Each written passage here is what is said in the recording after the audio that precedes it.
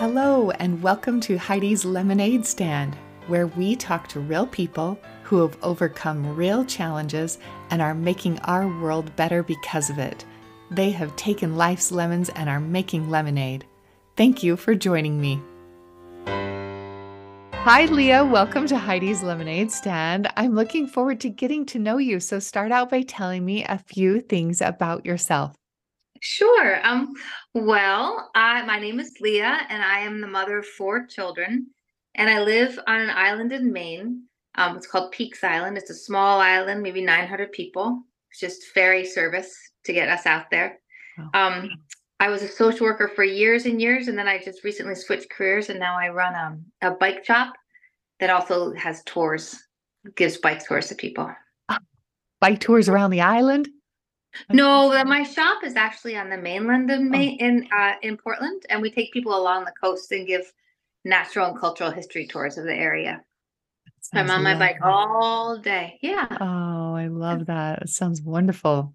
Well, it's so great to Yeah. meet you. So you got to take me back and tell me your story. What's your lemon to lemonade story? Well, I guess I have to start way, way back. Like I said, I have four children. Two of them are adopted and two are biological. And by the time I had my fourth child, I thought I had the parenting thing sort of like figured out. I mean, I'm being slightly sarcastic because parenting is always a mystery, but Yeah. I thought that if I just loved him enough, we could get through anything. But my fourth child proved to be the most challenging child. He was great. He had this great, ever since he came to our family very, very young, he had this smile that it was just so charming and so impish all the time. But he would always get into mischief. And some of it was funny mischief, but some of it was like perplexing, kind of dangerous mischief. So an example is when he was two, he would run away all the time. He would literally run away from home. We had a medical ID bracelet on him with his address and phone number. We had netting above our fencing around our backyard. So if he was in the backyard, he couldn't just jump the fence and go. He just had this need to go all the time. He was a stimulation junkie. He would do things like jump off the garage roof at 3 or 4 years old, or just constantly going. And so we tried all of these traditional therapies. And like I said, I was a social worker, so I was really in that world. And we did a lot of OT therapy and it's audio therapy where he'd listen to rhythmic drum beats, trying to calm him down, just everything you can imagine. And we sort of got a handle on it, and everybody, just loved him because he'd do these naughty things and then just grin at you, and his eyes would sparkle, and you'd be like, "Okay, I love you so much. That was crazy, but I love you." So we worked out his early childhood life, and it was a family. The whole family worked together to take care of him. But then when he became a teenager, his impish behavior seems to get a little bit more scary because when teenagers do that same sort of rebellious naughtiness, it can get them into trouble. As a young teen, when he was like 15, he was still kind of rambunctious, and I guess he has attention deficit things.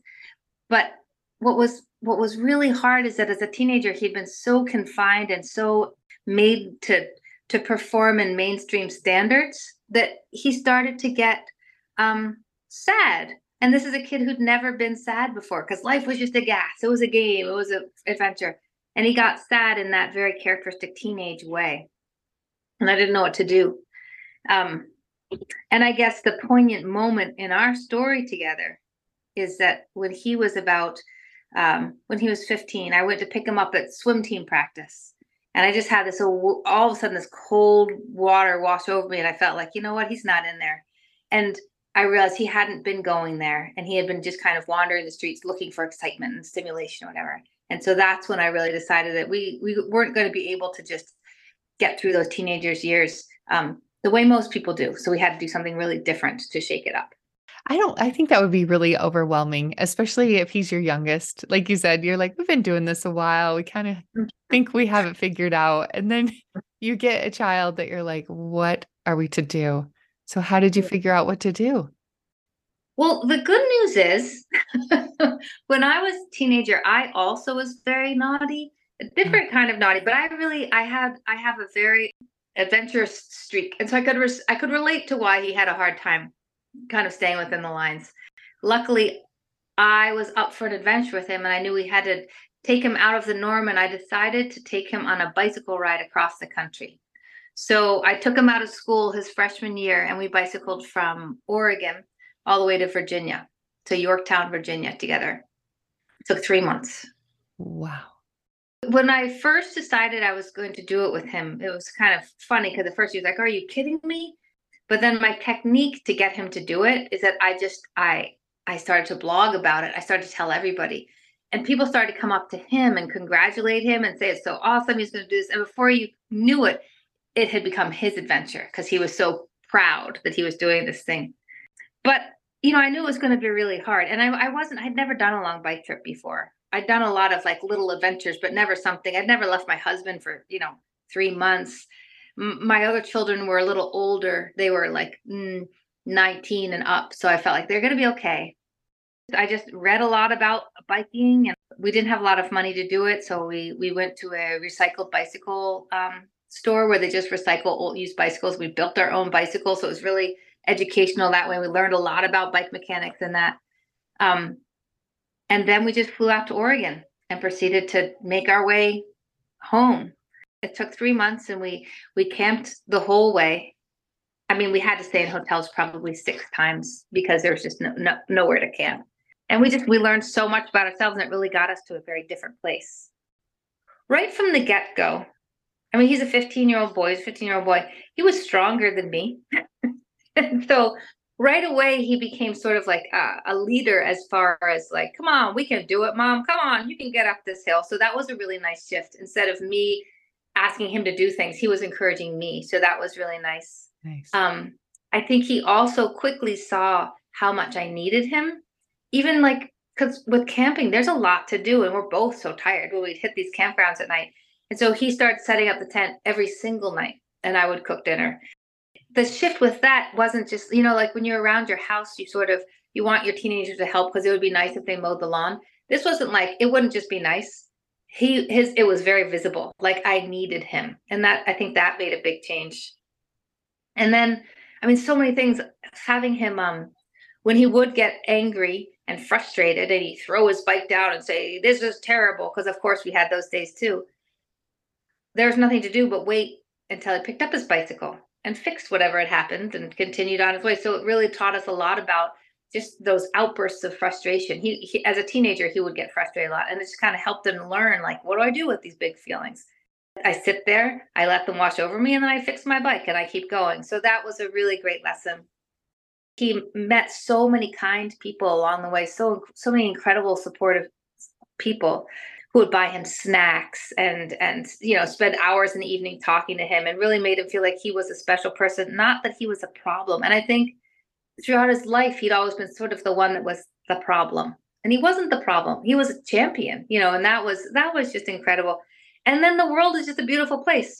Every day, every mountain range you go over, every pass that you could go through, you cross over to a place that's uniquely beautiful in its own way. And so to have him see all that and just feel like, wow, I am navigating the world. I think I can navigate a few more years of high school and teenagerhood without going off the rails. So Yes. And yeah. did you plan this trail and how you were going to get there? Did you have it all planned out ahead of time, or were you just kind of taking a day at a time and figuring it out together?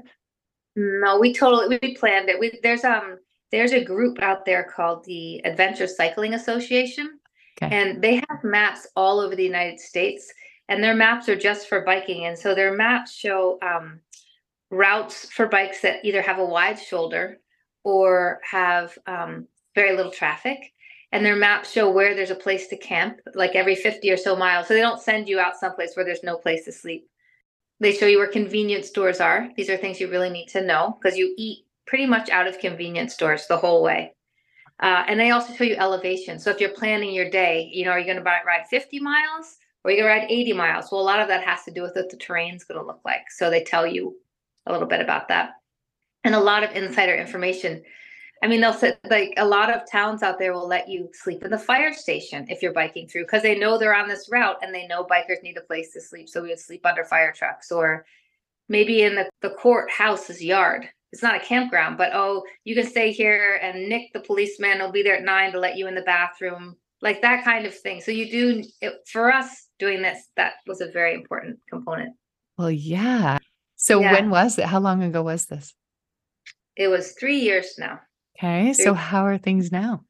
Things are really great. And for a lot of his life, we weren't sure what was going to happen. I mean, he did have some academic challenges and whatnot, and I didn't know what was going to happen with him. But he just recently graduated high school. He just went to work doing maintenance at a sort of a summer camp, but it goes into the fall, so he'll be there until Thanksgiving. And he's good. He's good with his hands. I mean, it just gave him a lot of confidence, and he's doing really well. It has been 3 years, but he still has the map on his bedroom wall that marks exactly where we went. Because every day we take out the map. We had this whole routine at night, and one of the things was marking on the map where we were, what our route had been. It's on his wall, and he's still, people still come up to him and say, "Wow, that's amazing! What did you see? What did you do?" And it helps his confidence so much. Yeah. So what are your thoughts about it? Do you think it was worth it? Would you do it again? Do you recommend it? Like, did you get out of it what you were hoping to get? 100%. No, it's not perfect now. We still certainly have issues. He's still a teenager. We still have that mother-son relationship and all that comes with that. But I think that both of us know that we can do anything together. So even when it is really bad, that feeling of like, okay, this is really bad. But remember that really tall mountain that was 10,000 feet? I think we can handle this. Like, it does still come up a lot in our conversation, and we will share it forever. It's something that I didn't share with anybody else. It's changed the nature of our relationship. He's not one of the kids. He's the kid that did this with me, which is Yeah. different. I feel like I want that with every child and parent to be like, you are the child who, that, not just one of the kids.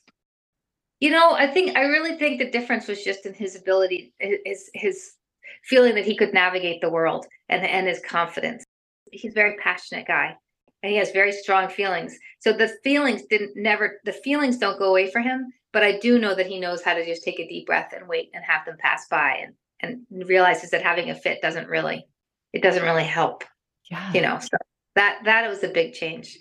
And he definitely wants to continue seeing the world and exploring, and he feels like he can, that it's all within his grasp. So he came back, and we opened up this bike shop that I work in now. So I switched careers due to this trip. And we went to a bike mechanic school when we came back in Oregon, called United Bicycle Institute, and just spent 2 weeks doing this intensive bicycle mechanic class. So it's really shaped a lot of our relationship. And now he's not here this summer because he needs to go do his own thing and become independent. But it's here for him, and it's all based on us, doing this together. So he worked Yeah, there with you. You guys opened this shop together after your trip. yeah, Yeah. yeah, Oh, yeah. that's so great. I wish everybody would have had the opportunity to do something like this. And not everybody can take 3 months and bike across the country, but I think I think with kids that are with challenging teenagers, it's easy to move away from them instead of move towards them, kind of. And it was hard to be with him for 3 months straight. It was kind of lonely sometimes, miss my husband, but I feel like I don't want to say I know what I'm doing, but I do know that moving towards him was the right thing in that moment instead of pushing him away. So Yeah, that's really interesting that you would say that because that is kind of our reaction. We get a child that is causing us a lot of stress and just misery pretty much, just we just don't enjoy being around them and don't yeah, enjoy the decisions they're making. And so we distance ourselves, they distance from us. They start yeah, hanging out with friends and they're gone at yeah, school and they get jobs and they don't want to be around mom and dad either. And yeah, so how you forced kind of this relationship and, yeah, it might have been uncomfortable for both of you for a while, but it sounds like it was something that really brought you a lot of yeah, clarity and understanding of each other. yeah. One of this is just such a little thing, but one of the things that came out of it too is that I feel like life is so busy, especially in teenagerhood Yeah. right now, like so much to do. But when you're biking like this, or there wasn't so much to do, you would No. bike and then you would be camping. And what we started doing is we would read out loud. I'd read out loud to him every night, and then we had our own books, and then we'd read our own books. And then when we biked the next day, we would tell each other the story of what we had read in our own books. So there's so much storytelling, and I feel like that sounds like a little thing, but it was so great because life's so busy, and when we're at home, he'd be in his room or out with Yeah. his friends and just be like, we're just telling stories all day long, telling stories, and it was really good. Yeah. Oh, that sounds so lovely. I love this Yeah. so much. What a great idea. And what you were so inspired to do this with your son. And I'm just so proud of you. I think this sounds like an amazing experience. Now I kind of wish, like, oh, that would have been so cool. Like I said, I didn't know a lot about biking, and I was an adventurer, but I just feel like if I had let fear dictate how I felt about doing something like this, I wouldn't have done it. And then to just realize that, people are kind, and there's room for, people can take care of each other, and you just have to believe that the world is still a good place despite what you hear, and that people will still be good to you. Yeah, I love that. There is Yeah. goodness out there. How did Yeah. you even come up with the idea, or what gave you the idea to do something like this? Maybe in the back of my head, I'd always thought it would be fun to do, but it was pretty, I think that I'm going to admit I was pretty desperate in that moment Mm. when I realized it was all going to go down the tubes, because if he wasn't going to go to school, and well, this is what I was feeling like. He's about to drop out of school. He's about to, he doesn't care anymore. He feels like a failure. He feels like his grades are terrible. He's always in trouble. I just thought, oh God, this is going to be really, really bad. So it was kind of an act of desperation. And when I told my husband that we were going to do it, he immediately was like, "That is the best idea you could have, just to get him out of here." It's a great Yeah, idea. I love that. yeah. And a lot of parents will kind of send their kids off somewhere too. And so I think this is great where you're like, I'm going with you. Lucky we kind of match in that way, because I do have that wanderlust thing, and Yeah. I could relate to how he felt, just wanting to like Just get bust out. out. Yeah, get Yeah, out. So you guys yeah, both had that. I think that's so cute. I love this so much. Well, yeah. thank you. Thank you for sharing this with me. This is so unique, and I'm so grateful to hear about this and know that this is an option. I think this is something that a lot of parents it's not easy to do, but I definitely think it should be an option. I think it should be something that people think about. And again, it doesn't need to be biking. I don't think it could have been anything. We could have gone for a hike. We could have moved to a different country for 3 months. There's other things, but just to take somebody out of their comfort zone, because the comfort zone can have some bad patterns, to Yeah. kind of reinvent what they want to do. Yeah. Yeah. And to get away together too. I think that's kind of a key part because it's easy to kind of send the kid off to some work release program or to some, Sure. other relative or somewhere. Just get rid of the kid that's causing all the trouble. Yeah. And with them, not just physically, but like with them in the struggle, because it was hard. It was Yeah. hard. Some days were hot and there's huge mountains. It was very, very difficult. And that's part of it. I wasn't saying, oh, just, I'm not trying to toot my own horn, but it was like, look, I'm struggling too, right Yeah. next to you. Right now, we're both really having a hard time. And there's Yeah. something to be said for that, instead of Yeah. pushing it off. Yeah. Yeah. That would just no doubt bring you closer together with that. So this is a great example to us. So thank you. This is amazing. Thank you. Welcome. Seize the day with your teenagers while you can seize the day. Bike and seize the day. That is Yeah. great advice. Yes. We don't know how many days we have, any of us. And I think that's really important. I think we should learn to do stuff together. So it's great advice. Thank Thank you. you. Thank you. I appreciate you.